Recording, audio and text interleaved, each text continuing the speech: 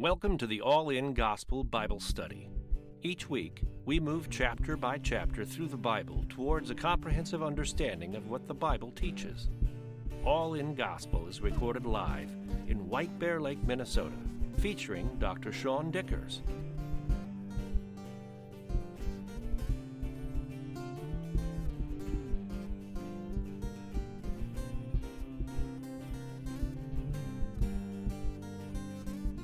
As a reminder, in the book of Luke, chapters 1 and 2 are John the Baptist and Jesus getting born and growing up. Chapter 3, Jesus identifies with humanity in baptism, genealogy, and in temptation in chapter 4. Chapter 4, people try to derail the ministry of Jesus. It doesn't work so good. Luke 4, verse 44, he preached in the synagogues of Galilee. That was the mission. And so he goes on doing his ministry despite distractions. And in chapter 5, so far, he's called these disparate group of outcasts to be disciples and to learn and to help him with the ministry because the crowds have gotten so big. So he calls some people to be more than just disciples, but to be apostles and to help with the message that needs to go out. Some follow Jesus, some go to the priests, some he sends back home, and then Matthew, he comes and he follows too.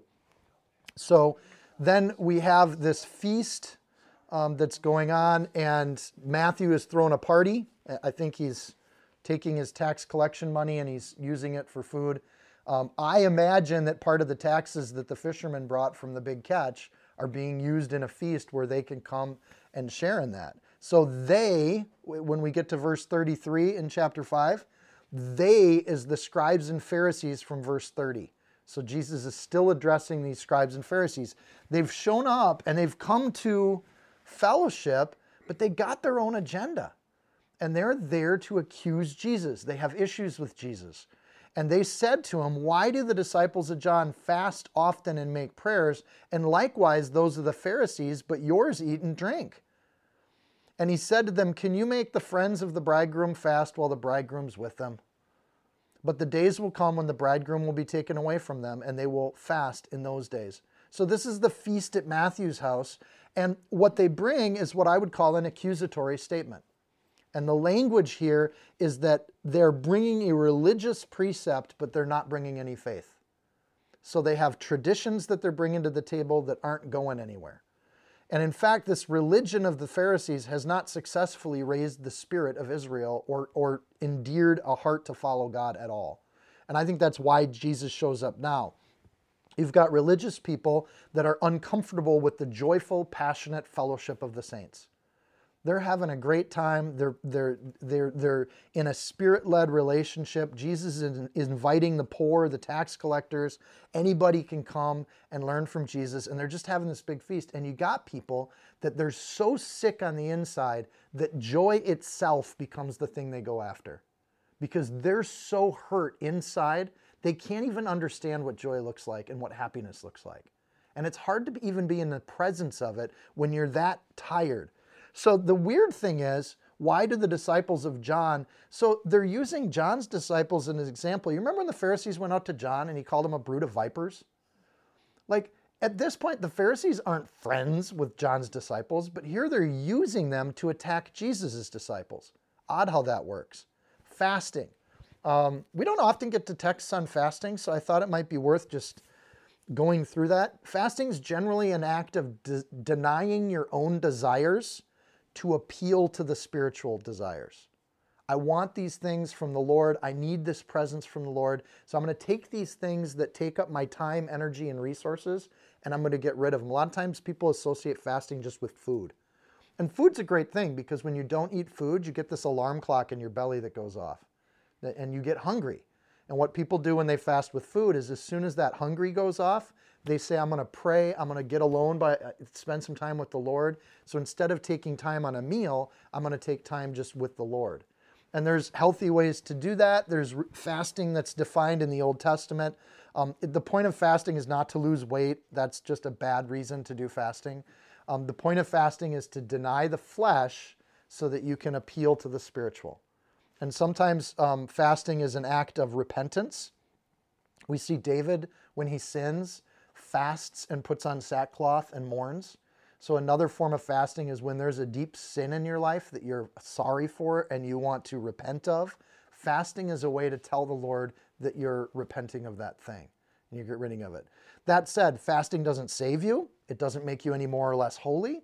It simply is a way to connect to a spiritual life. And it is something we see Jesus do, even though he doesn't have to. He's sin-free. So it's not, you can do it even if it's not sin.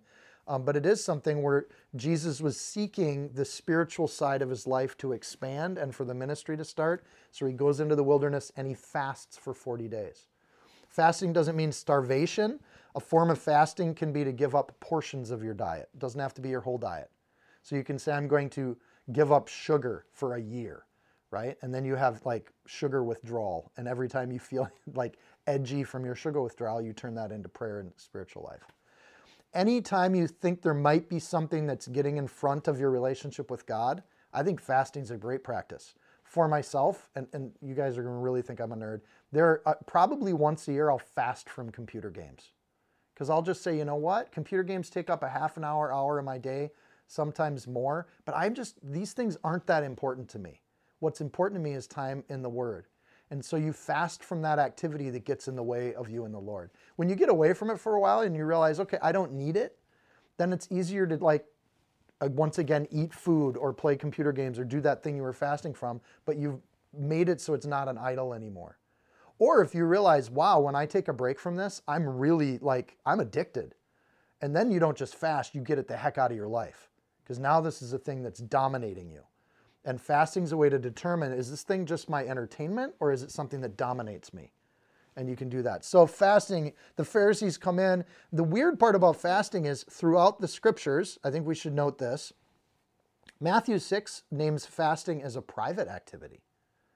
But the Pharisees have made it a public activity. Not only that, fasting is something that is never commanded in the Old Testament. No one says anywhere in the Bible that you have to fast. So it's voluntary. It's private and it's voluntary. What the Pharisees have done is they've made it public and involuntary. And they're going in accusing Jesus' disciples of not fasting when they should be fasting. And this is the thing with religious people. They take their shoulds and they put them on other people. And Jesus calls this a burden. So they come in with an accusatory question, which is essentially putting their burden to fast on other people. And as Christians, we're not supposed to do that. So the rest of this in chapter 6 are kind of Jesus' response to this tone of the hyper-religious telling other people how to do things. And there are certain things in our life that are between us and God. There are things in our life that God has ordained to be private. Our marriages, our families. These are things that no one else should tell us how to do those things. And we can look for advice, we can look for counsel, we can look from within the body for tips on it. But we have it. Jesus uses the image of a wedding to come back. You see how he goes to the image of a bridegroom? Bridegroom is what we today would call the groom, and then there's the bride. And he's basically saying like I'm the groom and the church is the bride. He'll use this image as we go through the book. If Jesus is in the room, I'm with Jesus. I don't need to fast if I'm already close to Jesus. As Christians, we would fast when we feel separated from God. It's been 2 months. I haven't felt the Spirit in 2 months. I need to take some time and get rid of some things in my life that maybe are getting in the way of that. I don't feel alive like I did the day I was saved. If you're not feeling more alive today than you were yesterday, you've backslidden. That's the definition of it. The walk of faith should be one that grows over time. And if you find that you're stagnant or you're stopping, what's getting in the way of your spiritual life? What's interrupting those things? And it's really one of those things. So Jesus is like, I'm actually sitting in the room with these people. There's no need to fast because they've never been closer to me than they are right now. And so here's this idea. And then he throws in the days will come when the bridegroom will be taken away. This is the first time in Luke that he hints at crucifixion and having to leave the disciples. So there's a piece there. And it goes with this next thought. Then he tells them a parable in verse 36. Then he spoke a parable to them. No one puts a piece from a new garment on an old one. Otherwise, the new makes a tear, and also the piece that was taken out of the new does not match the old. If you're not a seamstress or a sewer, fabric over time will shrink, right? Buy a pair of jeans, wash it a few times, you'll see what I'm talking about. So if you take a patch of an old piece of fabric and you put it on new fabric, as soon as you wash it, the new fabric will shrink, the old fabric won't. What happens is all the seams will tear out. It doesn't work. Then he gives a second example, same idea. Verse 37, no one puts a new wine into old wineskins, or else the new wine will burst the wineskins and be spilled, and the wineskins will be ruined. But the new wine must be put into new wineskins, and both are preserved. And no one, having drunk old wine, immediately desires the new, for he says the old is better. Okay? If you're not wine drinkers, and I hope in America we've walked away from some of those things, but what they meant by wineskins is they'd put them in brand new leather. So as the wine would ferment, the gases would expand it, and the new leather easily stretches with the wine, and it becomes good. Now, if I take that same wineskin and put new wine in it, it can't stretch anymore. It's just going to crack and the wine will spill out. What's he talking about? What does this mean? Jesus is making a point that as they are going synagogue to synagogue and learning how to live with Jesus, they're learning a new way to live. And he's replacing a Mosaic covenant with a Jesus covenant. And he's not, and he says it very clearly, I'm not here to replace the law, I'm here to fulfill it. And in the fulfillment of the law, there's a new way to walk. So both of these stories probably infuriated the Pharisees. Let's be honest. He's calling them the old wineskin, and he's calling them the old fabric. And their desire to put an accusatory statement and demand that other people fast is a tradition in which Mosaic system has expanded into human traditions. And then they're trying to take this walk with Jesus and put it back into that old wineskin. It just doesn't work. So, and then you get this pace of sometimes the old can't be reused in the same way. Fasting for fasting's sake is not fasting for worship's sake. It's not the same thing. And if you're fasting because you're obligated to, or because everybody at your church is putting a little piece of charcoal on their forehead, that's a religious practice, but it's nowhere in the scriptures to do that. And there's nothing wrong with a religious practice, but at some point it becomes a dutiful action that has no meaning whatsoever, because you're doing it because everybody around you is doing it. And then it becomes an act of false worship. No practice for its own sake is actually useful, but spiritual practices for the sake of getting close to Jesus become useful. In the same way, like we've abandoned labyrinths in the Christian tradition. You guys know what a labyrinth is? So if you go to Notre Dame Cathedral, in the middle of the cathedral, there's a giant labyrinth at the middle of the cross on the floor. Whole cathedral is shaped like a cross. And Catholic churches would put these labyrinths in the floor. They would make gardens with labyrinths. But the whole point of a labyrinth is you start at the beginning and you just turn left and right. It's not like a maze where you get lost or stuck in it. The labyrinth has a path, but at some point your brain loses track of where you're at. And you just turn the next turn because it's there. And the idea is you pray through a labyrinth by just saying, Lord, I'm just going to follow your path. And it doesn't make any sense to me, and I don't get how it works, and I'm lost in it. But at the end of the day, I'm going to trust that you're going to get me to the middle of the labyrinth. And so it was an act. It's kind of a cool idea, right? There's nothing wrong with it. It's not a bad thing. And we've lost track of that behavior. But like I was out at St. Mary's thing, taking a weekend retreat, and I did a prayer labyrinth, and I was really blessed by it. I found myself getting closer to the Lord. It was kind of awesome. But I would never take a tradition like that and say that the Bible says we have to do labyrinths, right? Because the act for the sake of me telling other people, it might not have the same impact on you. In fact, it probably won't. So you have to be in the right place, the right time for these things. What we do as a church is we say, you know, what do you do for your prayer life? How do you do your devotions? How do you walk this walk? And we share ideas with each other. Oh, I do this, and I do that, and I do this. The problem is we'd never say, oh, you have to do this. You got to do that. Yet there are believers that do that even today. And they're pharisaical. That's a pharisaical worldview, where they start telling other people what they have to do. Praying for praying's sake is not praying to communicate with God. It's a routinized behavior. So when you're saying prayers that you've memorized 30 million times to hope that somehow more multitude of prayers will have a result, that doesn't work. But an honest, sincere prayer to God, there's nothing better in the world than prayer time with God. Honestly, it brings peace, it lowers anxiety, you feel a presence sometimes. It's wonderful. There are so many people, though, that'll still say, verse 39, the old way is the better way to do it. We have to do it the old way. Got to do it this way. And it is very hard for people that have been blessed by certain things to think there might be new things coming and that God does new things. So they stop being open to new things, and that's tough. We'll go on to chapter 6. Now it happened on the second Sabbath after the first. So the reason they're saying this kind of progression, it's not like second Sabbath is something fancy. Luke's trying to say there's a progression of events here that have happened with these Pharisees. So on the second Sabbath after the first, being the one we just got done with, he went through the grain fields, and his disciples plucked the heads of grain and ate them, rubbing them in their hands. And some of the Pharisees said to them, "Why are you doing what's not lawful to do on the Sabbath?"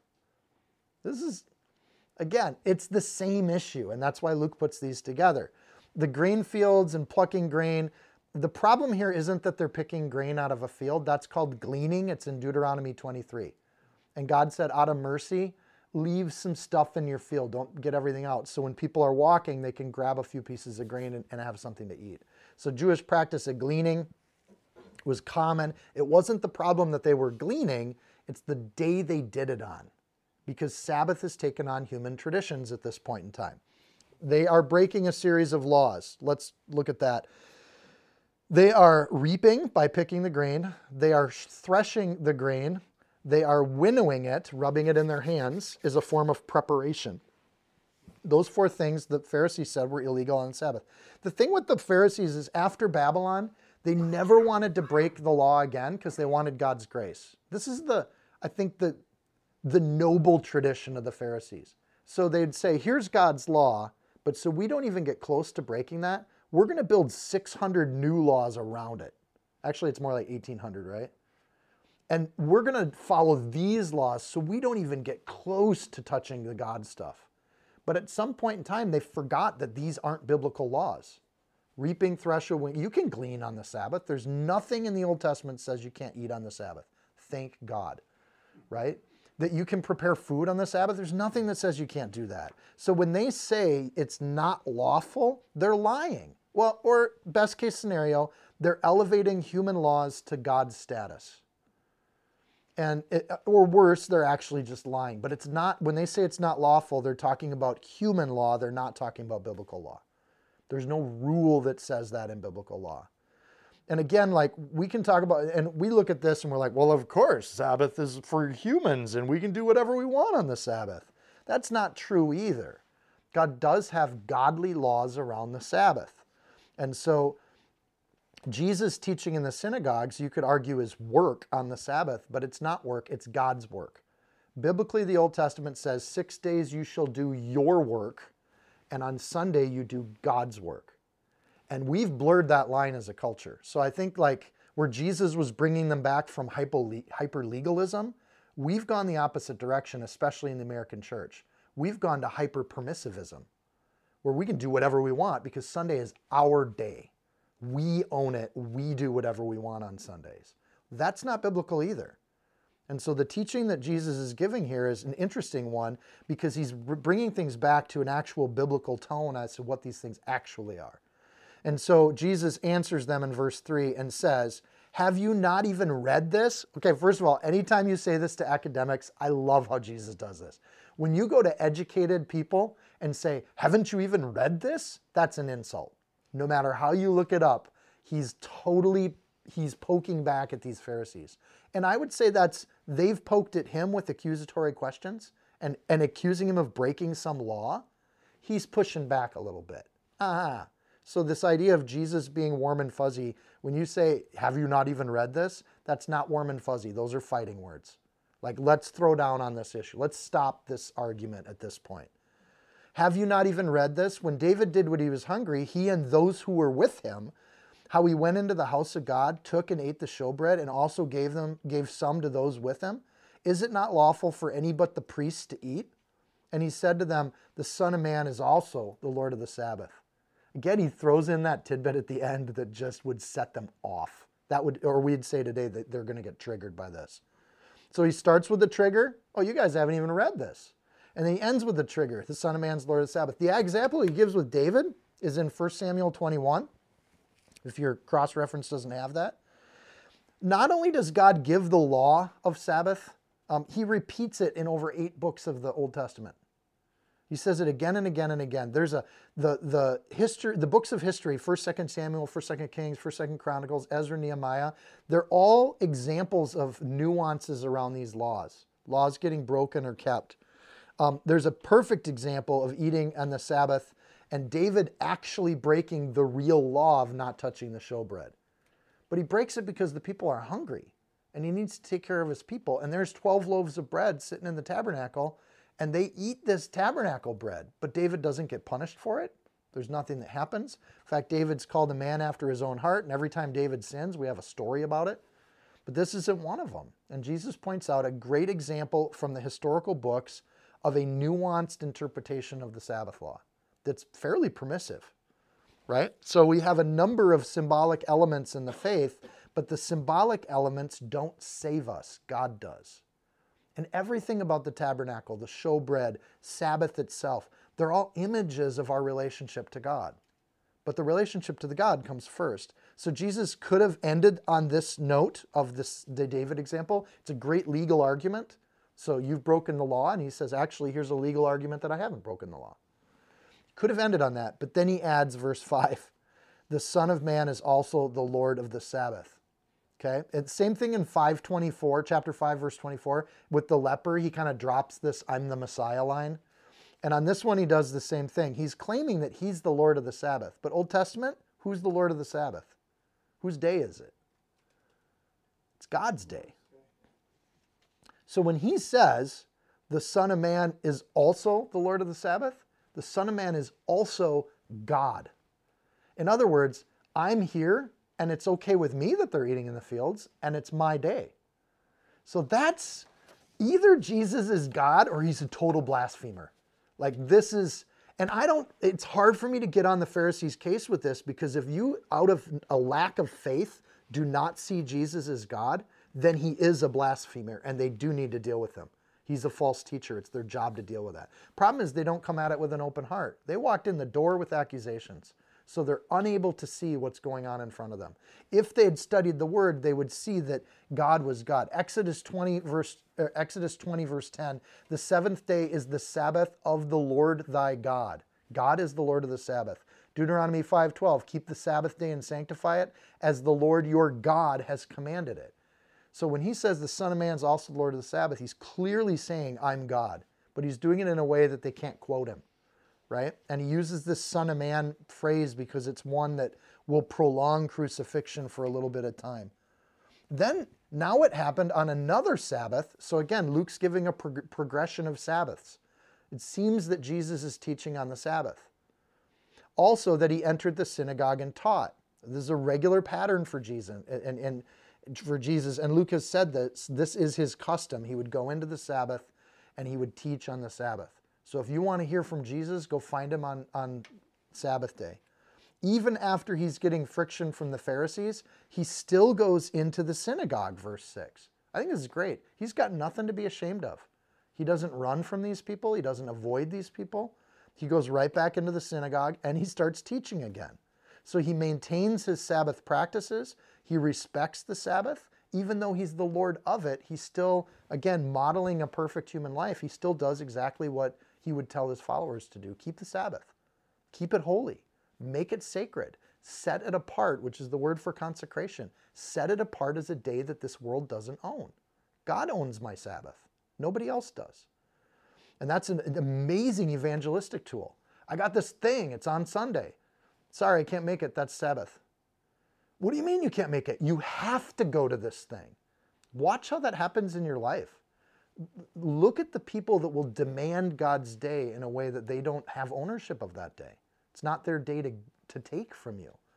And to be able to just say, no, that's my Sabbath, actually shows those people that you follow, you have a faith that actually means something, versus you throw your faith out the door whenever anybody wants something of it. And so Sabbath becomes this thing that we see Jesus modeling, him going in every Saturday with the Jews, goes in every Sabbath and he's teaching on the Sabbath. That's God's work, is to teach the scriptures. So he does it. And a man was there whose right hand was withered. So the scribes and the Pharisees watched him closely. Again, can you imagine the heart of these folks? They're using a maimed person to make accusations. This is sick. But they've escalated their attacks. They don't even have a heart to see what comes next, whether he would heal on the Sabbath, that they might find accusation against him. So at this point, they just, not only are they not enjoying a feast where people are having fun, but not only are they just denying people food in a field, but at this point, they're denying this guy's withered hand from getting healed. So it just keeps getting worse in each of Luke's stories. Verse 8, but he knew their thoughts. And he said to the man who had the withered hand, arise and stand here. And he arose and stood. So they're setting a trap. I love this. Here's the thing about the Pharisees. They're assuming Jesus will heal this guy. Why would they make that assumption? Because Jesus heals. It's what he does. Back in the Old Testament, when they were trying to get Daniel, and because he would pray all the time, his enemies were like, we need to watch for him because instead of bowing to Nebuchadnezzar, he'll go out and pray. So watch him. Watch him do exactly what he does as a pattern. And then they accused him for the very thing that God had asked him to do. It's the same spirit, the same tone, to find accusation in people because you're looking for it because you don't like the people themselves. It's evil. And we think these Pharisees are thinking that they're doing good, but what they're doing is they're using a maimed person to accuse a guy who they know will regularly heal people. And they're going after him for doing good. It's crazy. Then Jesus said to them, I'll ask you one thing. Is it lawful on the Sabbath to do good or to do evil? To save a life or destroy it? Jesus takes the law and pares it down with expertise. And when he had looked around at all of them, and he said to the man, stretch out your hand. Verse 10, I think, is key. He looked around at all of them. None of them had an answer for this. But he brought it down, and humans don't like when you get this specific. Should we be doing good or evil? Is healing somebody good or evil? Right? And when we take any issue that's in our culture that's all a hot button, if you can break it down to what's good and what's evil, it makes evil very uncomfortable. But even more in a public setting, they won't even have words to answer that. Is this right or is this wrong? Is this good or is this evil? You tell me. But the idea is they're so twisted in their head they can't do it. So Jesus, I think, he turns to the guy and he hasn't even healed him yet. He asked the question first. Got no answer. They had no, in other words, the Pharisees, the rabbis, had no teaching. And this is something that in Jewish culture, the idea of a question is to get actual answers, to process theoretical issues. They're not even ready to debate. They refuse to discuss and debate. So his response is he just does the good thing. So if you don't have an answer for me on this, stretch out your hand. And that's what he says, verse 10, stretch out your hand. And he did so, and his hand was restored as whole as the other. And they were all filled with rage and discussed with one another, because they're not going to deal with Jesus face to face anymore. They're just going to go off in a corner and make plots and plans. Discussed with one another what they might do to Jesus. So there's a strong indication being filled with rage and looking to do something to him. They're actually trying to harm Jesus now. They're going after him. And so it's escalated from just disagreeing with him to now actually trying to hurt the mission and the ministry that Jesus is trying to do. So we as Christians are told to be wise and to be clever and to be smart. When we do ministry, when Jesus does ministry, there are going to be people that don't like what we're doing. And that's okay. And Jesus invites them into a conversation, but they don't want to engage that way. So he just continues to do the good thing and moves on with life. I'm just going to do what I'm going to do. So at this point, we have a sense of the ministry of Jesus, the teaching of Jesus, the healing of Jesus, how he keeps Sabbaths, how he takes time to pray, and we see how all these different groups of people respond to Jesus. The Pharisees, arguably, is the last group of people Luke wants to show us. With these three stories, here's a group of people that not only respond to Jesus negatively, but aggressive negatively. And so then he starts to gather a team. Now it came to pass in those days that he went out onto the mountain to pray, and he continued all night in prayer to God. And when it was day, he called his disciples to himself, and from them he chose 12 men who he named apostles. Simon, who he also named Peter, Andrew his brother, James and John, Philip and Bartholomew, Matthew and Thomas, James the son of Alphaeus, and Simon called the Zealot, Judas the son of James, and Judas Iscariot, who also became a traitor.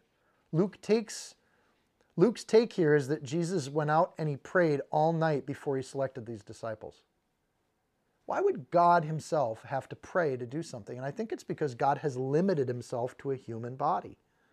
And in that, he's showing, or any decision he makes, like who he's going to bring into leadership, he's got to pray about it.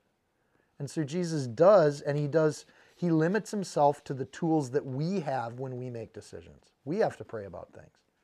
Jobs that we take, people that we're going to marry, right? What schools we might go to. We should be praying about these decisions. And picking disciples is a big deal. Actually, not disciples, apostles. Disciples means a learner or a student. You can see he gathers a ton of those. Lots of people are learning from Jesus.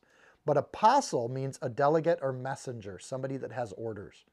So here's the thing. Jesus has this many people he's gathered around him, but there's a few that he's actually going to ask to do things. And the church works like this too. We get a lot of people in a church, but when a need comes up, you pray about it. You hope somebody steps up and says, I'd like to serve in this way. And you're like, answer to prayer. Don't even need to ask anybody. But there are times where as a body, you go to people that are looking to serve and minister, and they want to go to the night, and you say, hey, can you help out with this thing? We got a need in this area. And you ask about it. So Jesus does the same thing. He chooses 12. The number 12 is important. There's 12 tribes in Israel. It's the number of perfect government. There's 12 hours in a day, 12 months in a year, 12 gates in the new city of Jerusalem, 12 foundations for the new city of Jerusalem. 12 is the age of learning for the Jewish people. That's the age you start to learn the craft of your parents. 12 is the perfect government, everything organized well. So Luke clarifies that Simon is also Peter in this passage. He highlights brothers and pairs them together, and he lists the disciples in pairs, likely because Jesus sent them out 2 by 2. So when we see these listings, it's possibly because he's gathered them to be a messenger, an apostle, and these are the groups of 2 that he sent out with each other. In that case, you look at who he partnered with who, and you start to see some interesting connections. You got Matthew the tax collector hanging out with Thomas the doubter. You know, you've got Simon the son of Alphaeus hanging out with Simon, or James and Simon the zealot hanging out. Judas the son of James and Judas Iscariot. So you send out 2 Judases together. And so you see these connections that he's made, or these people that get to travel with each other. And he doesn't split people up unnecessarily. Simon and Andrew are going to travel together. We know James and John are brothers.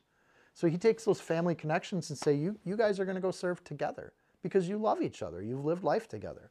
So he uses those family connections. They're a unit that he puts together. And of course, Judas Iscariot, who gets the byline, who also became a traitor. All the Gospels do this to Judas. They don't mention Judas without his life's tag, which is this guy fell short.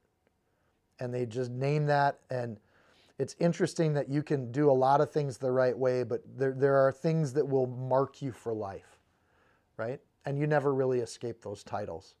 Why would Jesus choose a sinner to come into his inner circle? Because he wasn't that sinner when he came into the inner circle. And he still has free will. He can choose to betray Jesus or not.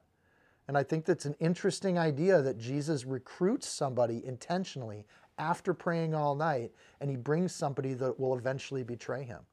Maybe he picked Judas because he knew that was the path that this guy would go on. But I think it's a fascinating question. We'll see that Judas Iscariot, who betrays Jesus, is not the only sinner. Remember, Jesus told Peter to get behind him and called him Satan. Right? So the other disciples sin too, but they repent of it. They turn from it. They change. Judas uniquely doesn't repent of it. He just regrets it. And he never makes amends. He never fixes it. He never reconciles it. He just goes and commits suicide like a coward. So the idea that he's picked these 12 people, an interesting kind of narrative. Luke, I think, is telling us this because as the opposition grows and the multitudes grow, Jesus brings these messengers in to help do the ministry. And the ministry grows too. Verse 17, now we get the multitude. And he came down with them and stood on a level place with a crowd of his disciples and a great multitude of people from all of Judea and Jerusalem and from the seacoast of Tyre and Sidon, who came to hear him and be healed of their diseases, as well as those who were tormented with unclean spirits, and they were healed. And the whole multitude sought to touch him, for power went out from him and healed them all. the lady that touches his robe, there's also this phrase that power went out from him. It's interesting that Jesus prays and he's filled with the Holy Spirit in the temptation, and then Luke uses the phrase that power went out from him in doing this. It's the same term that's used for when the Holy Spirit fills us and overflows out of us. And so we see the Bible using these phrases for Jesus, but they're not unique to Jesus. They're also when the Holy Spirit that's driving Jesus, God himself is driving himself, is the Spirit of God that comes into us to drive us in our ministries too. It's not separated. And so he brings these disciples. All of these multitudes get healed. At this point, the disciples are probably helping with that. And we see a level place in verse 17. So Bible scholars deal with Matthew 7's Sermon on the Mount, and they jokingly call this the Sermon on the Plain. Geographically, when you're in the Sea of Galilee, there's a raised area, a flat plain, and then cliffs behind it. So if you're on the Sea of Galilee, it looks like mountains when you look over at this part of the area. But when it says he found a level place, that's because most of the area kind of descends into the sea, except for this very particular spot in the northwest corner. If you visit Israel, awesome spot to visit. It's also a natural amphitheater.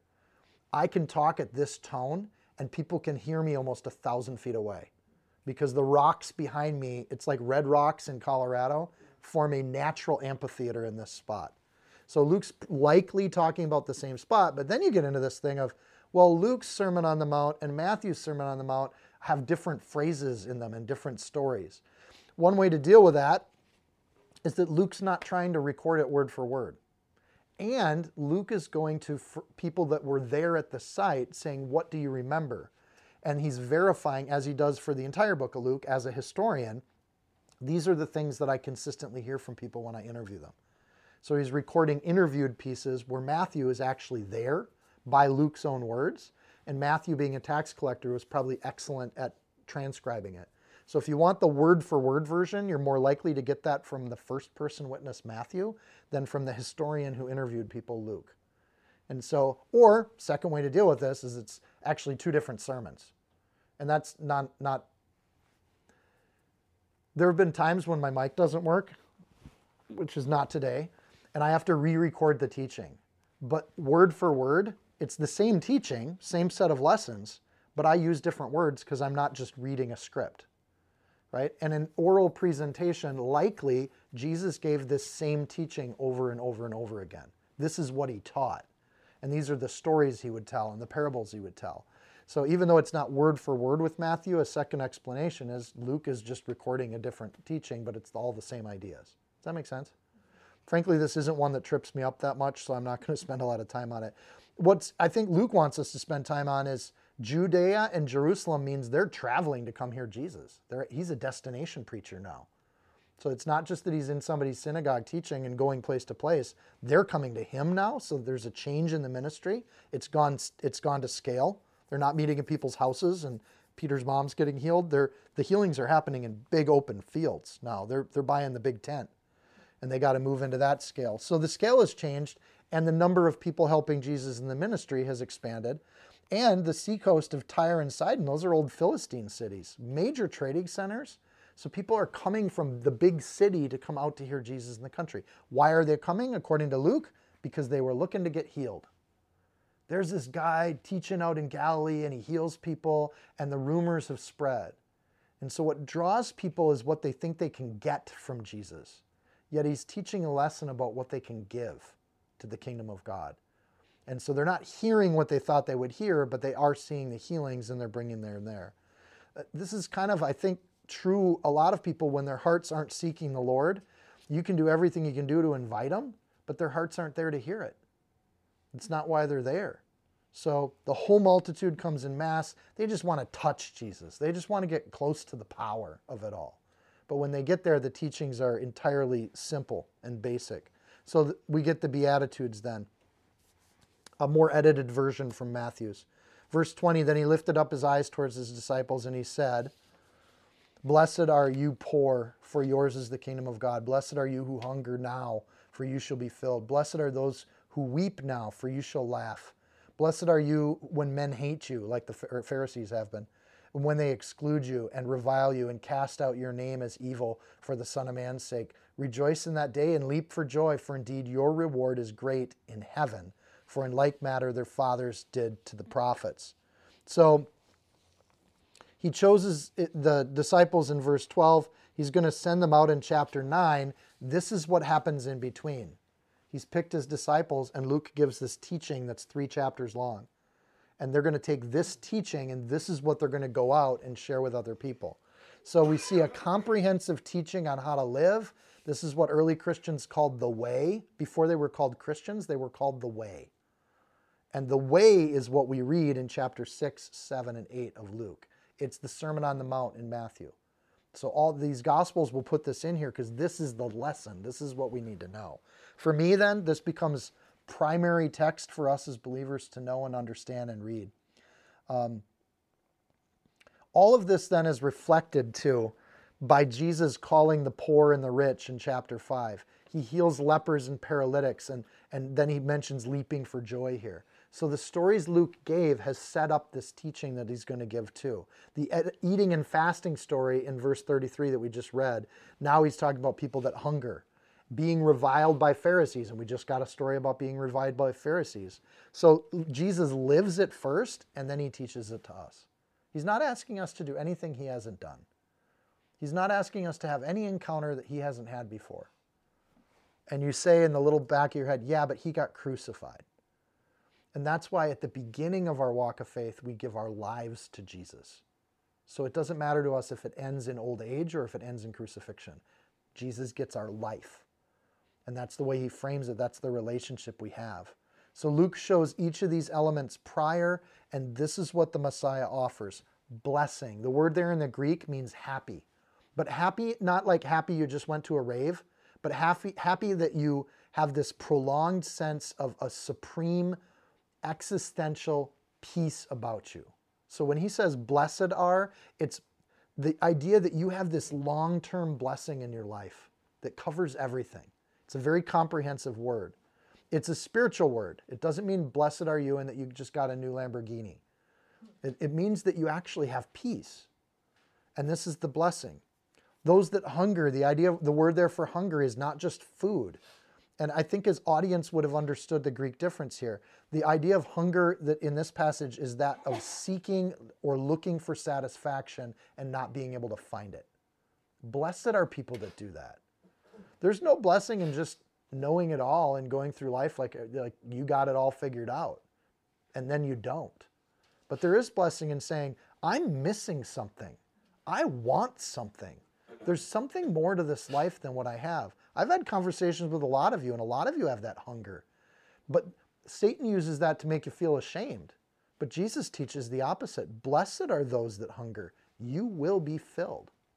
Do what I'm teaching, Jesus says, and you're going to get what you're looking for. Do what I've asked you to do, and you will be filled. But people often don't endure in doing what God's asked long enough to be blessed by it. Steph and I have talked a lot about tithing this week. It's an interesting concept because it's silly if you think about it. So if you think God gives you everything, our response should be we give everything to God. But he doesn't ask for everything. He only asks for a tenth. He's going to give us everything, and he says, you give a tenth of that back to me. It's a burnt offering. You take your tithe money and you release your grip on that first 10%, the first fruits, and you just say, this goes to God, and it's going to get burnt up, and I don't care what happens to it. I'm not going to track it. There's no strings attached. I'm not going to give it to a ministry and then make demands of the ministry. I'm just going to let it go. It's a burnt offering. The other 90% is a wave offering. God, I give you everything. Here's my tithe, and that's just gets burnt up. And God says, I'm going to give the other 90% back to you as a blessing so you can just have peace. And it's the only thing in the Bible that God asks us to do where he says, test me in this. Try me in this. But most people, I gotta buy my new set of Magic the Gathering cards this week. I just don't have enough for tithing. I need some new dishes. I can't tithe. You know, we always have excuses not to give the burnt offering. And then we wonder why we're not blessed. Keep making the excuses and keep not being blessed. And for believers that live that way and experience the blessing, It's not like the Pharisees pointing a finger saying, why don't you tithe? Like John the Baptist's disciples all did. We just feel sorry for you. You're not getting the blessing. There is a blessing in doing what God has asked to do. It's an amazing blessing.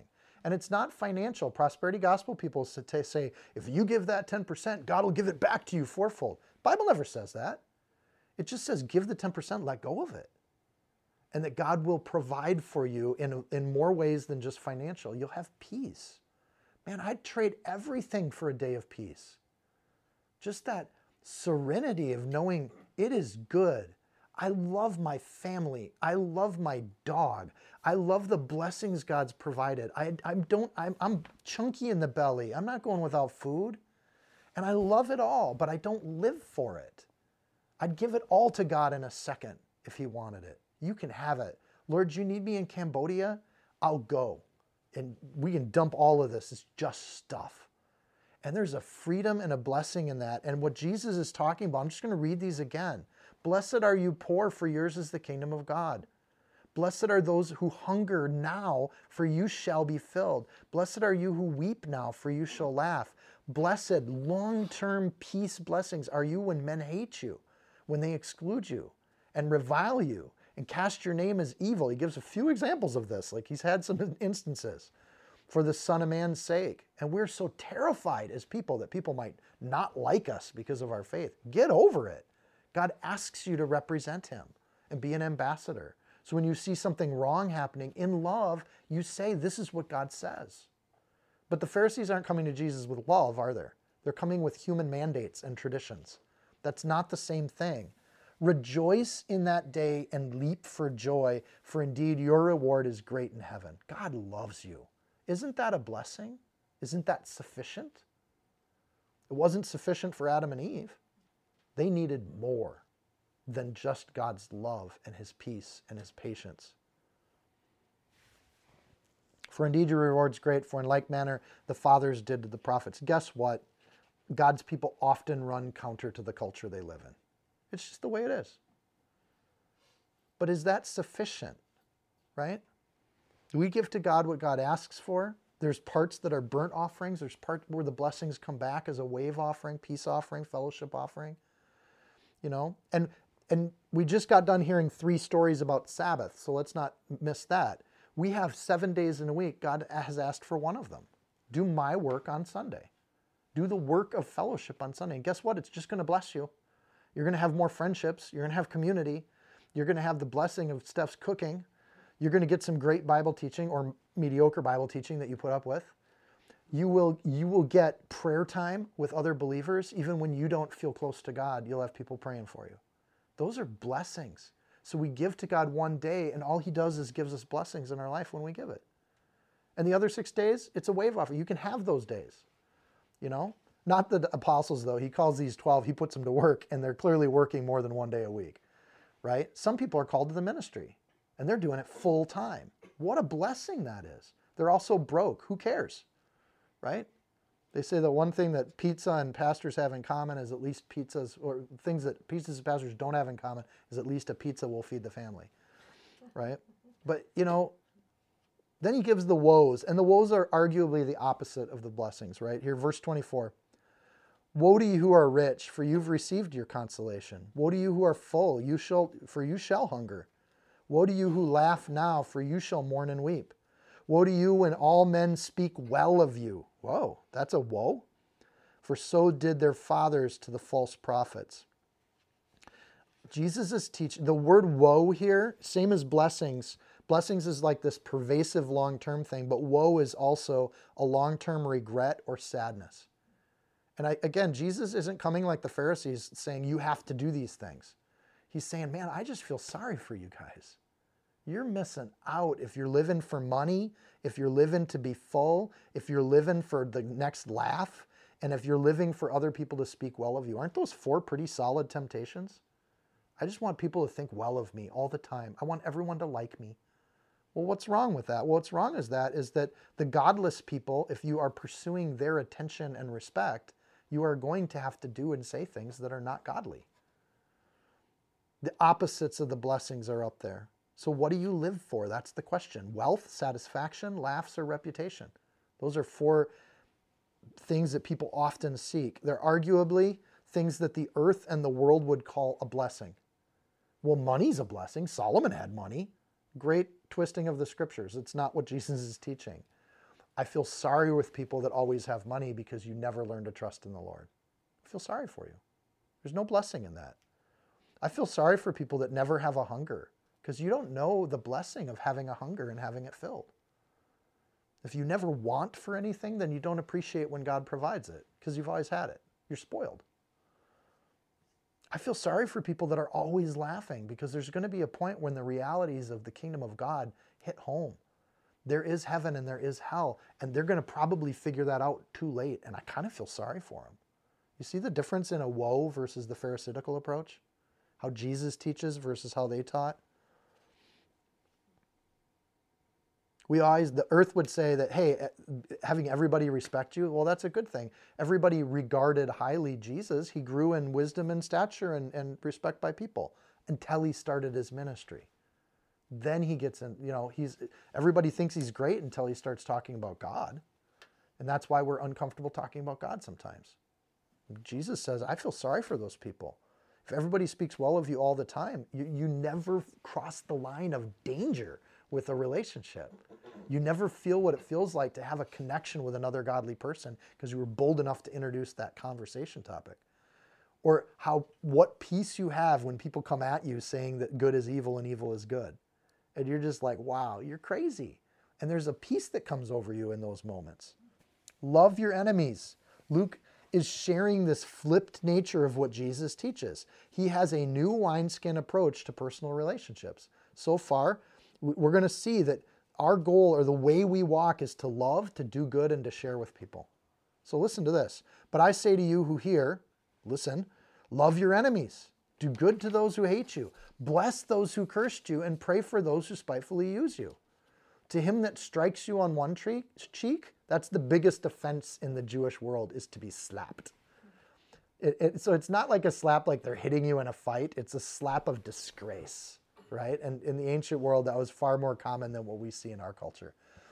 To him who strikes you on one cheek, offer the other also. From him who takes away your cloak, do not withhold your tunic either. Give to everybody who asks you. And from him who takes away your goods, do not ask for them back. And just as you want men to do to you, you also do to them likewise. Man, what a teaching. This is the way we could live. And when you live like this, it takes all conflict out of all relationships because you don't fight back. So we stand for God, but we don't stand for ourselves. Right? I'm nothing, God's everything. So each of these builds, like from an effective or a sentiment in verse 27 to active kind of blessings in verse 28. Love your enemies. Jesus assumes you'll have some enemies if you're a messenger. He's teaching his disciples. If you're going to go out and proclaim God, there's going to be people that don't like it. Get over it. Ambassadors say what God says, and just like the prophets, you're going to say things that people don't want to hear.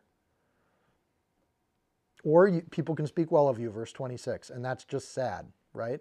This is not the same as accepting enemies in holy spaces, right? Jesus goes into the temple and he knocks over tables. That doesn't sound like love your enemies, does it? So we have to know that he's teaching disciples about what to do. I think you can turn over the tables of the money changers and still feel sorry for the money changers. But they're not going to do that within the space that's been made consecrated and holy unto God. So there's things that we as Christians build that belong to we as Christians. And we don't need to compromise those things because the world doesn't like them. So Jesus still loves them. In fact, I want to just point this out. He turns over the tables. He calls the Pharisees that they're as good as going to hell. But then on the cross, what does he say? Father, forgive them. They don't know what they're doing. That's love. He's loving his enemies, but he's not capitulating to them. And I think you see signs around today at protests and things that say, God is love. And then you see things that say, like, God is not love from the other side. And there's this debate about it, but I don't know if the biblical understanding of love has been made very clear. I can spank my child and still love my child. I can discipline someone and still care about them deeply. That's not conditional love. That's actually love. to care enough about somebody to not let them make mistakes or to try to prevent those mistakes. So we do good, we bless, we pray. This is how we do battle. We act in a certain way despite how we feel. And this is a quandary for many people because I want to be mad at this person back. But you take that feeling and you say, I'm going to just do what Jesus told me to do. I'm going to try to love this person. Try to think the best of them. So verse 29 is to not respond to hatred and insults. So you get the insult slap. You say, I'll take another one, please. That's a weird thing. And this is one of the teachings of Jesus. You insult me on a personal level, but I'm praying for you on the other side. When done well, this is awesome. This is how to do battle as we do ministry, right? You're a religious nut. And then you turn around and say, yeah, you don't even know how much I'm a religious nut. That's just the beginning. Thank you. You've identified me correctly. You know, you crazy, you and your Jesus stuff. And it's like, I know, and you're invited, right? That's how we turn the other cheek in our society. We take the greatest of insults that come at us, and we're just like, yeah, you know, you're worthless. You don't even know how worthless I am. It's God that gives me all worth. We can literally agree with every insult that gets thrown at us. There's not, because if we've given our lives to Jesus, we don't own it anymore. My reputation and my character is not my own. It's God's. So I give it to God. If you're hating on me, I just hope I haven't gotten in the way of you seeing God. Because that would be my sin. I'm so sorry for that. Think about apologizing to somebody who just insulted you. Man, maybe you did do something wrong. Maybe you did not honorably become an ambassador of God in that moment. Maybe you were inappropriate and they come at you and they're yelling at you about that and you just apologize in return, turning the other cheek. Man, you're right. That was wrong of me. I'm so sorry. That wasn't my intention at all. And to be humble and to do that, verse 29 talks about lending practices. Think about that. Somebody literally steals from you and you turn around and say, how much more do you need? Like, you're taking stuff from me. You must need things. So in the body of Christ, like, how can we provide for you? You know, it was amazing because when we were doing our ministry, I think it was 2-3 years ago, all our forks were disappearing. Like, somebody was coming every Sunday and taking a fork home with them or throwing them in the garbage. I don't know. So we just brought it up and we're just like, you know, whatever. And somebody in the church came in and they brought like 40 forks, right? And now we have more forks than any. So it's just this idea of like, boy, if you need forks, just tell us and we'll just give them to you. You know, you need some dishes, they're back there. Somebody's already taken care of the need before it even showed up. What's been amazing to me in doing the home fellowship is how many needs have come up, but how God's already answered them before they even get announced. And we just rotate those needs and get them. You know, all we are is just a distribution place. You need this, here it is. Not even asking for stuff back. Like, we raised our kids this way. If you're going to loan something to somebody, don't ever plan to get it back. Because then you become the loan collector. Hey, can I get my Barbie doll back? Can I get my Star Wars figures back? Are you done with those? No, if you borrowed them out, you just gave them.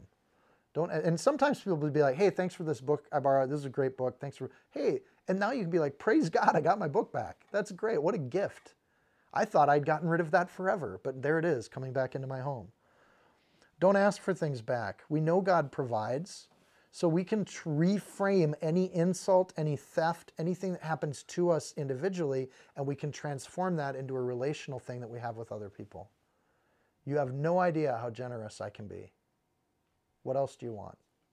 They ask you to walk a mile with them, Matthew says. You say, I'll walk 2 with you. You need friendship right now? How much can I give? It's a totally different way to think about our interpersonal relationships. This is not, however, how Jesus treats the temple courtyard. This is not how he talks about civic law and justice happening at a civic level. And this often gets misappropriated to civic level law, which is very clear in the Old Testament as to how that should be run. But Jesus talks about this idea that we can create a new kingdom of God that has a new set of rules that we play by when we do interpersonal relationships. I love this. As we conduct our lives, we can choose to react differently to very common human behaviors. And we can change things. Don't be overcome by evil, but overcome evil with good. When we are sinful at our core, That means we have to change to become that kind of person in Romans 12. We have to become agents of good. And we have to spread that to love, to do good, and to share. Verse 32. But if you love those who love you, what credit is that to you? Even sinners love their own family and their buddies. You know, people that get together and do drugs together, they love one another. And they love hanging out together because they're doing their sin together. What credit is that to you? For even sinners love those who love them back. And if you do good to those who do good to you, what credit is that? So-and-so's super nice to me, so I'm going to be super nice back. There's nothing to, that's what everybody does. There's nothing evangelical about that behavior. Even sinners do the same. Verse 34, if you lend to those from whom you hope to receive that back, what credit is that to you? Well, I only loan to people that I know will get me my book back. No, you lend to anybody who wants to, hey, you want it? There you go. Or don't lend it, right? Just have a boundary. So even sinners lend to sinners who receive as much back. This is the way to stand out, to be different. We present a new way to live. Love, do good, share. But love your enemies, do good, and lend. That's verse 35. Hoping for nothing in return, and your reward will be great. Here's the thing. On the earth, we just give. But spiritually, we know that it's not that person that's going to give back. It's God that's going to bless us and refill that up. You can't outgive God. Good principle. You can let everything just flow out because God gave you everything. Don't be stingy. Don't cling to things of this world. Just be free in how you bless and trust that Lord will provide. Some people are great at this. Some people have been taught this by their parents. Some people have to learn it. But we all as believers are supposed to pursue this. For he is kind to the unthankful and evil. God loves people before they even love him back, and we should do the same. Verse 36, therefore be merciful, just as your Father is also merciful. Have people wronged you? Have you experienced having someone do something or hurt you or say something that's horrible, and everything in your heart hates them for what they've done? Okay, that's a feeling, but then you say to God, God, I'm going to put that feeling on the altar, and you can have it. Because you've told me to be your ambassador, and I'm not here to defend myself anymore. I'm done defending myself. So I'm going to take that anger, Lord. It's yours. And help me to just feel sorry for that person. Help me to think the best of that person. Or help me to just not think about it at all so I can be a person of grace and love. Help me to turn the other cheek. Help me to go the extra mile. Help me to do good, to love people, and to share, and to be that kind of person. So Jesus teaches us to love and do good and share freely and offer that up as a positive action. Most people expect this of Christians, but they never offer it back. I think one of the saddest things I've ever seen was one of my friend's wife had stopped going to church.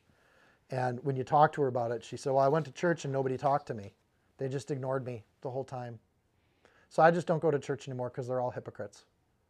And I thought it was so sad because not only is she putting a rift between her and her husband by doing that, but she's assuming that everybody else should be doing what she should be doing. So she's gauging herself against other people. Do you see what I'm saying? So if the behavior of the church is that everybody should be welcomed by somebody and nobody's doing it at this church, that sounds like an opening for ministry to me. Maybe they need a new hostess. Maybe that person's wife should have been welcoming people to that church. But instead, she's accusing everybody, but really that's a gap in the ministry that needs filling, and God is maybe calling her to that ministry. Maybe she's the most warm, gregarious person, and no one else in that church feels unwelcomed, but she's not doing it for selfish gain. She doesn't need to feel welcomed in order to serve. She sees a need and says, I'm going to do what I want everybody to be doing for me. Lo and behold, that flips the interpersonal relationships completely and totally. If you want to be included, include people. If you want to be loved, love people. And think of others more than yourself if you want others to think of you. It's a totally different way to think about life. And then he says this. Okay, so he's just told you how to live. And then verse 37, he follows it up with, judge not, and you shall not be judged. Condemn not, and you shall not be condemned. Forgive, and you will be forgiven. Now, again, I think this is the most popular verse to get misquoted by non-believers ever. Like, it is their champion verse. They should make t-shirts and wear it around. Don't judge me, I love my sin. And you can't judge me because, look, there's one verse out of context that I just found in the Bible. Actually, somebody else probably found it for them. Because they don't even cite the whole verse. They just do the first part. The problem with Jesus saying, here's a way to live and to not be fair, Pharisees will say you have to do that. And I can encourage you as a brother to say, love, do good, share, but I can't command you to do that. Nor, and this is, I think, the balance that Jesus gives, I'm not to judge you if you don't do those things. I'm just supposed to do it. This is the problem with my friend's wife. She was judging an entire body of believers because they didn't act the way she thinks they should act. That's judging. In context, when we deal with interpersonal relationships, I don't know if you're going to heaven or hell, and I shouldn't presume that I know that. On a civic level, God actually commands judges to be in the gate and to execute justice according to his law. So why would God command a judgment here, but on an interpersonal place, he says it's not your job to judge? That's because one is civic law, one is the interpersonal life Jesus is calling us to. If everybody lives according to Jesus' rule, you don't need judges in the gate anymore because you don't have conflict anymore. Does that make sense? Yeah. So this is, the mistake here, I think, that people, when somebody says, don't judge me, you shouldn't be judging me, they mistake their own conscience and the Holy Spirit telling them not to do something, and they put it on you. That's a compliment. You should rejoice and leap for joy when people get mad at you when you haven't judged them and they accuse you of judging them, because you represent the Spirit of Christ in their life. Or a possible other thing is that we're making holy choices for ourselves, consecrating, setting ourselves apart, keeping Sabbath, tithing, loving the fellowship, praying on a regular basis, doing devotions. We're doing all the things God tells us to do. And then people say, oh, you're just a holy roller, and how dare you just assume that we should all be... It's like, I never assumed anything about you. I'm just saying this is what I do. So someone will say, I'm really upset and tired, and you're like, are you doing scriptures? Are you reading the word every day? How dare you judge me? I'm not judging you. You're the one that's miserable, and I'm telling you what makes me happy are some of these behaviors. This is how I get blessed. But that's not judgment unless you're holy, unless the conscience is playing in the wrong direction. So to judge there in the Greek is the word krino. It is to separate or put out or pronounce a judgment upon moral grounds. At a spiritual level, it's to damn someone. I'm judging that you are uncurable, unforgivable, and you're on your way to hell for all of those behaviors you've done. Christians do that sometimes. It's ugly when Christians do that. And Satan celebrates every time he can get a Christian to do that to people. You know, when the hippies, before they got saved, we got some tie-dye in the room right now. You know, they were judged for being drug user, promiscuous. They were doing everything wrong, right? They didn't believe in civic obligations and responsibilities. They didn't even wear shoes. These miserable people, and they were damned by Christians. And that's evil. That's not what Jesus taught. It's not to do that. Now, if you're a store owner and you don't want people tracking through your store, you have every right to say, this is my store. Please wash your feet or put some shoes on. And they'd put up signs, no shirt, no shoes in service. There's a civic law, but there's an interpersonal law too, which is, man, if you want to come and study the Bible with us, you are welcome. I don't care if you take your shoes on or off. I don't care if you come with long hair or short hair. If you're here to hear the word, show up and hear the word with us and be a brother or sister. The kingdom of God just works differently. So to judge is, I'm going to leave it up to God as to who's going to heaven or hell, but I'm going to administer what God's given me responsibility for too. So there's a difference. Deuteronomy 16:8, you shall appoint judges and officers in all your gates, which the Lord God gives you according to your tribes, and they shall judge the people with just judgment. So that's my example from the Old Testament. So don't mistake the judgment of a civic organization that we have courts, we have police officers, we have laws. Don't mistake that with our interpersonal ability to damn someone to hell or not. And how dare a Christian presume that they know who's going to hell, because at one point or another, they were on their way to hell too. Going to hell is the default for humanity. We're all falling in the pit. The only thing we got is an arm to reach out for so that Jesus can stop us from the fall. Or better yet, we get there and Jesus catches us and says, no, no judgment for this one. I've thrown their sins as far as the east is from the west. Don't judge. The judges of God's law don't use their own opinion. That's another thought on that. They're supposed to use God's law and apply it. So even the judges sitting the gates don't use their own opinion to judge people. They use God's word to judge people. So we can still judge sin from holiness completely and totally. And when people say, don't judge me, it's like, I'm not judging you. God says that's not right. I love you. I'm inviting you. I want you to get over it because it's killing you. It's corrupting you from the inside out. You're being destroyed by it. Don't you see that? That's not judging. That's inviting and giving people truth. So the other piece is on judgment, just another thought on that, is we're going to see later in the New Testament that in the pastoral letters, Timothy and Titus, that the pastors are instructed to discern and evaluate leadership on certain criteria that has to do with holiness. They're supposed to watch out for wolves, Matthew 7:15, Luke 10:3, Acts 20:29. They're supposed to help others to see right and wrong in their life, verse 42 in this chapter. Or they're supposed to assess people using the fruit, verse 43 of this chapter. We're supposed to be wise. So don't let the world tell us to not judge and then think that that's a carte blanche for all discernment and understanding and assessment of people, because it's just not what is being taught here.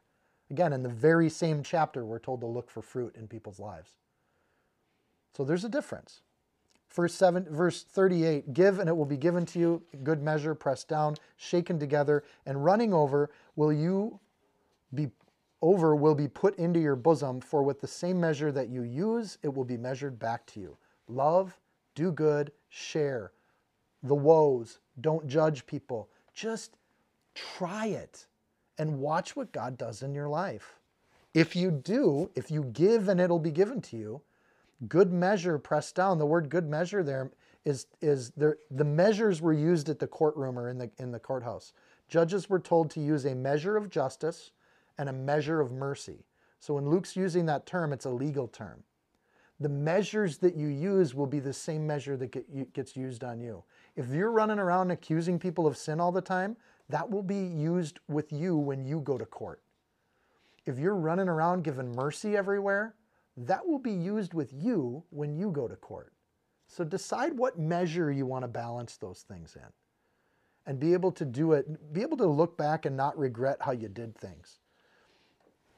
We are often much more ready to put a strict measure on other people than what we want applied to ourselves. So don't do that. Generosity as a lifestyle is seen by God, it's measured by God, and it's rewarded by God. And he spoke a parable to them. Can the blind lead the blind? Will they not both fall into the ditch? A disciple is not above his teacher, but everyone who's perfectly trained will be like his teacher. And why do you look at the speck in your brother's eye and do not perceive the plank in your own eye? Or how can you say to your brother, brother, let me remove the speck that's in your eye, when you yourself don't see the plank that's in your own eye? First remove the plank from your own eye, and then you will see clearly to remove the speck that's in your brother's eye. Jesus is a carpenter by trade. A speck, if you've ever done woodworking, is a piece of dust that gets in your eyeball. It's miserable. It's painful. It stops your woodworking because you can't do the work you're called to do when you got a speck in your eye. And a plank is what we would call it a 2x4. I mean, this is a comical image that people walking around with a 2x4 sticking out of their eye. But clearly you can't do any work with a 2x4 in your eye either, right? So, but a speck is just this little teeny thing.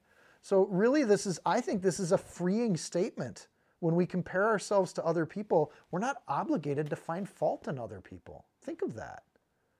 So, and he's still responding to the Pharisees. Do take note that Luke puts this in order of the Pharisaical approach, where you're running around telling people what to do. Freedom from correcting minor things or policing other people or telling people how to do things or being the school marm to other people. You're not the school marm to other people unless your job is to be a school marm. Then you have the responsibility of these kids. But the blind leading the blind is the idea that, man, we should be following God, not following each other. We are, at the end of the day, not able to see the spiritual world the way God does. A disciple is not above their teachers. Jesus ate with sinners. He touched the sick. He taught the word. What are you doing? If you're like Jesus, you call yourself a follower of Jesus, are you doing some of the things that Jesus did? And he's called you to those things. Not all of them, but some of them for sure. Are you walking around doing good to people and blessing them? Like with Luke, he had a sequence there of 3 Sabbaths. And after 3 Sabbaths, there's people that want to see Jesus because he's a blessing in their life. He heals. He helps. Are you a blessing in other people's lives? Do you add value to their life? And it's hard to teach that because then the thing you guys are going to say at lunch is, well, Dickers, you haven't added any value to my life this week. What are you doing? Hypocrite. Okay? Have some forgiveness. Have some patience. We're all working on this journey together and we're all trying to do it. But if you're constantly thinking about yourself and only yourself, you're not doing the work of God. You're doing the work of you. And good luck with that. Woe unto you. I feel sorry for you when you're just working on you all the time. Just try working on other people once in a while. Just a thought. For a good tree does not bear bad fruit, verse 43, nor does a bad tree bear good fruit. For every tree is known by its fruit. We even call trees by their fruit, right? That's an apple tree because it makes apples. Yeah. That's a plum tree because it makes plums.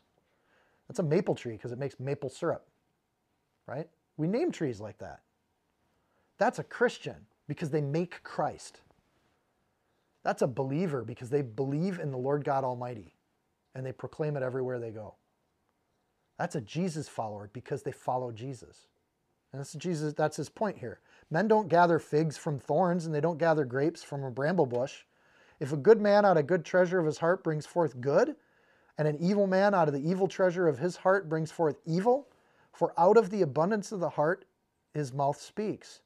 But why do you call me Lord, Lord, and you don't do the things I say? I think this is a plague in the church today. Well, I don't read the Old Testament because that's the Old Testament, and we're now under the New Covenant. Okay, the New Covenant's a fulfillment of the Old Covenant. You should probably know them both, right? And this idea of treasure and how people work and how they interact, and this idea, frankly, verse 46 has haunted me my whole life. It drives me to the service of the King. Why do you call me Lord, Lord, and you don't do the things which I say? That's super convicting. If you break that down, why am I not doing what God says to do? And I'm not talking like set 24/7 every day, give every moment of your time, get home from work and go out to preach on the streets. I'm not talking about that. I'm talking about what God has asked you to do. What has God said for us to do? He's said to love, do good, share. He said to give. When people need things, you just give them. He says don't run around and judge people. Just live your life and set it apart as holy. Don't be a Pharisee running around telling other people what they have to do and how they have to do it. Just do what you know is right in your life and let that be an outpouring of the Holy Spirit. Receive the blessings of God. One of the commands is to be blessed by God. Let God bless us. To give to God what he's asked for. Your tithe, your Sabbath. A respect and an honoring for those people that are in the ministry doing the same. Give him what he's asked for and watch what happens. But most people can't even do those basic things. Those basic things, when me gets in the way, those things go right out the window. Because, God still loves me anyways. But we call somebody a Lord, that's an indication of authority. And they have authority in our life, and we follow the authority that's in our life. I can't call myself an employee if I don't show up for work. I can't call myself a servant of a living God if I never serve a living God. They don't go together. And yet in the human mind, we convince ourselves, we argue for it, we debate for it. Everything, the reasoning in our hearts from chapter 5, that's what he said the Pharisees were doing wrong. You're reasoning in your heart. Stop it. Do what God's called you to do. Let God bless you. Get out of your own way and stop making your own hell on earth. And let God just show you how to live in a better way, in a more hopeful way, in a more glorious way. You're not responsible for others. God is responsible for those people. But you are responsible to be an ambassador in their life of the way of God and the way of truth and how to live it. That's your responsibility. Love, share, do good. If Jesus says to forgive and we hold a grudge, we're not a follower of Jesus. If Jesus says not to judge and we keep judging people all the time, we're not following Jesus. If Jesus says to love, do good, and share, and we don't do those things, what are we? But we're not followers of Jesus. That said, none of us are perfect in this sense, so I can give an admonishment, but I want to point out, I'm not perfect. I'm working on it. And God, I think, has mercy for that. If we encourage, edify, help, coach, disciple, train, rebuke even, and we love people, that's good fruit. It's what God calls good fruit. But the trick is getting our heart to follow that too. So verse 47, whoever comes to me and hears my sayings and does them, I will show you whom he is like. But 3 things have to happen there. We have to come to Jesus, repent, be baptized. We have to hear his sayings, study the word, show up and study the Bible, do your own devotions too. And then we have to actually go do them. We actually have to live what we hear every day. And what you've heard this week is love, do good, share. Don't judge people. So we actually have to try doing those things. That's quite a mandate. It's so easy to be a believer. It's so hard to follow the path. It's narrow, and so many people fall on either side of it. Too permissive, too legalistic. They get lost. Verse 48, and we'll wrap up. He is like a man building a house who dug deep, laid the foundation on the rock. And when the flood rose, the stream beat vehemently against the house that he could not shake it, and it was founded on the rock. But he who heard and did nothing is like a man who built a house on the earth without a foundation, against which the stream beat vehemently, and immediately it fell, and the ruin of that house was great. This is sad. Woe unto those people that build those kinds of houses. They don't last. I want to point out a couple things. We've all heard this parable like a billion times, right? So I'm not going to add anything new to it, but this is the way. The way of Jesus Christ is the foundation he's talking about in this parable. I think that's pretty obvious. I want to point out that the good foundation, verse 46, is somebody who dug deep. It takes more work to do it this way. The natural instinct to live our life for ourselves is easy, and so many people do that.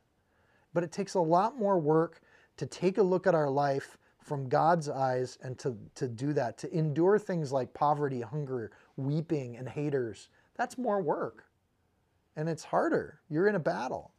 And in that sense, God conditions us for the storms because the foundation is solid. It actually works. People don't know it works until they try it. To be rich in spirit, filled, joy-filled, unconcerned with other people or trying to impress people, there's a lot of freedom in that. It actually works. But he who heard and did nothing, and that's what I'm scared of. I don't want to be that guy. I don't want to come and listen on a Sunday and be like, oh, what a great thing, and then just go out and live for myself all the time. I can't do that. I'm done doing that. And I'm guilty. I spent 35, 40 years doing that. What a waste of life when I could have been doing things for the kingdom a lot more actively. And of course, I know what Hauk's going to say. That he's just, yeah, but all those things were a journey that led you here. Yeah, I agree with that. I still feel like I wasted some time that I wish I hadn't. I wished I was 20-something and I started just saying all of my life is God's. What a blessing. He'd have gotten more years of my life as a sold-out, all-in believer. And I wish I could have given that gift to my King, because I've seen what a good and a merciful King I serve as I get older. Jesus calls his disciples, and this is the lesson. This is the calling. This is what he asks of us. So Lord, I pray for each person in this room. Heal their hearts. Lord, fill them up and bless them. If they hunger, fill them. If they are poor of spirit, Lord, help to make them rich in spirit. Lord, if they're concerned with what other people think about them, Lord, help them to just be concerned with what you think about them. Lord, if they are overly anxious or worried or tired, Lord, refill and renew them and recharge them. Help their life to be for you and not for themselves and not for other people. In Jesus' name, amen.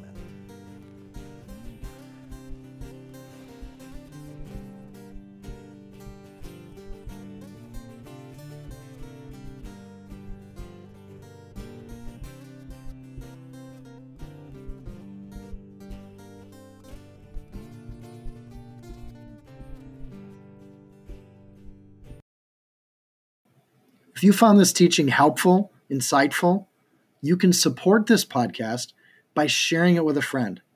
Screenshot it, tag it, post it on your social media.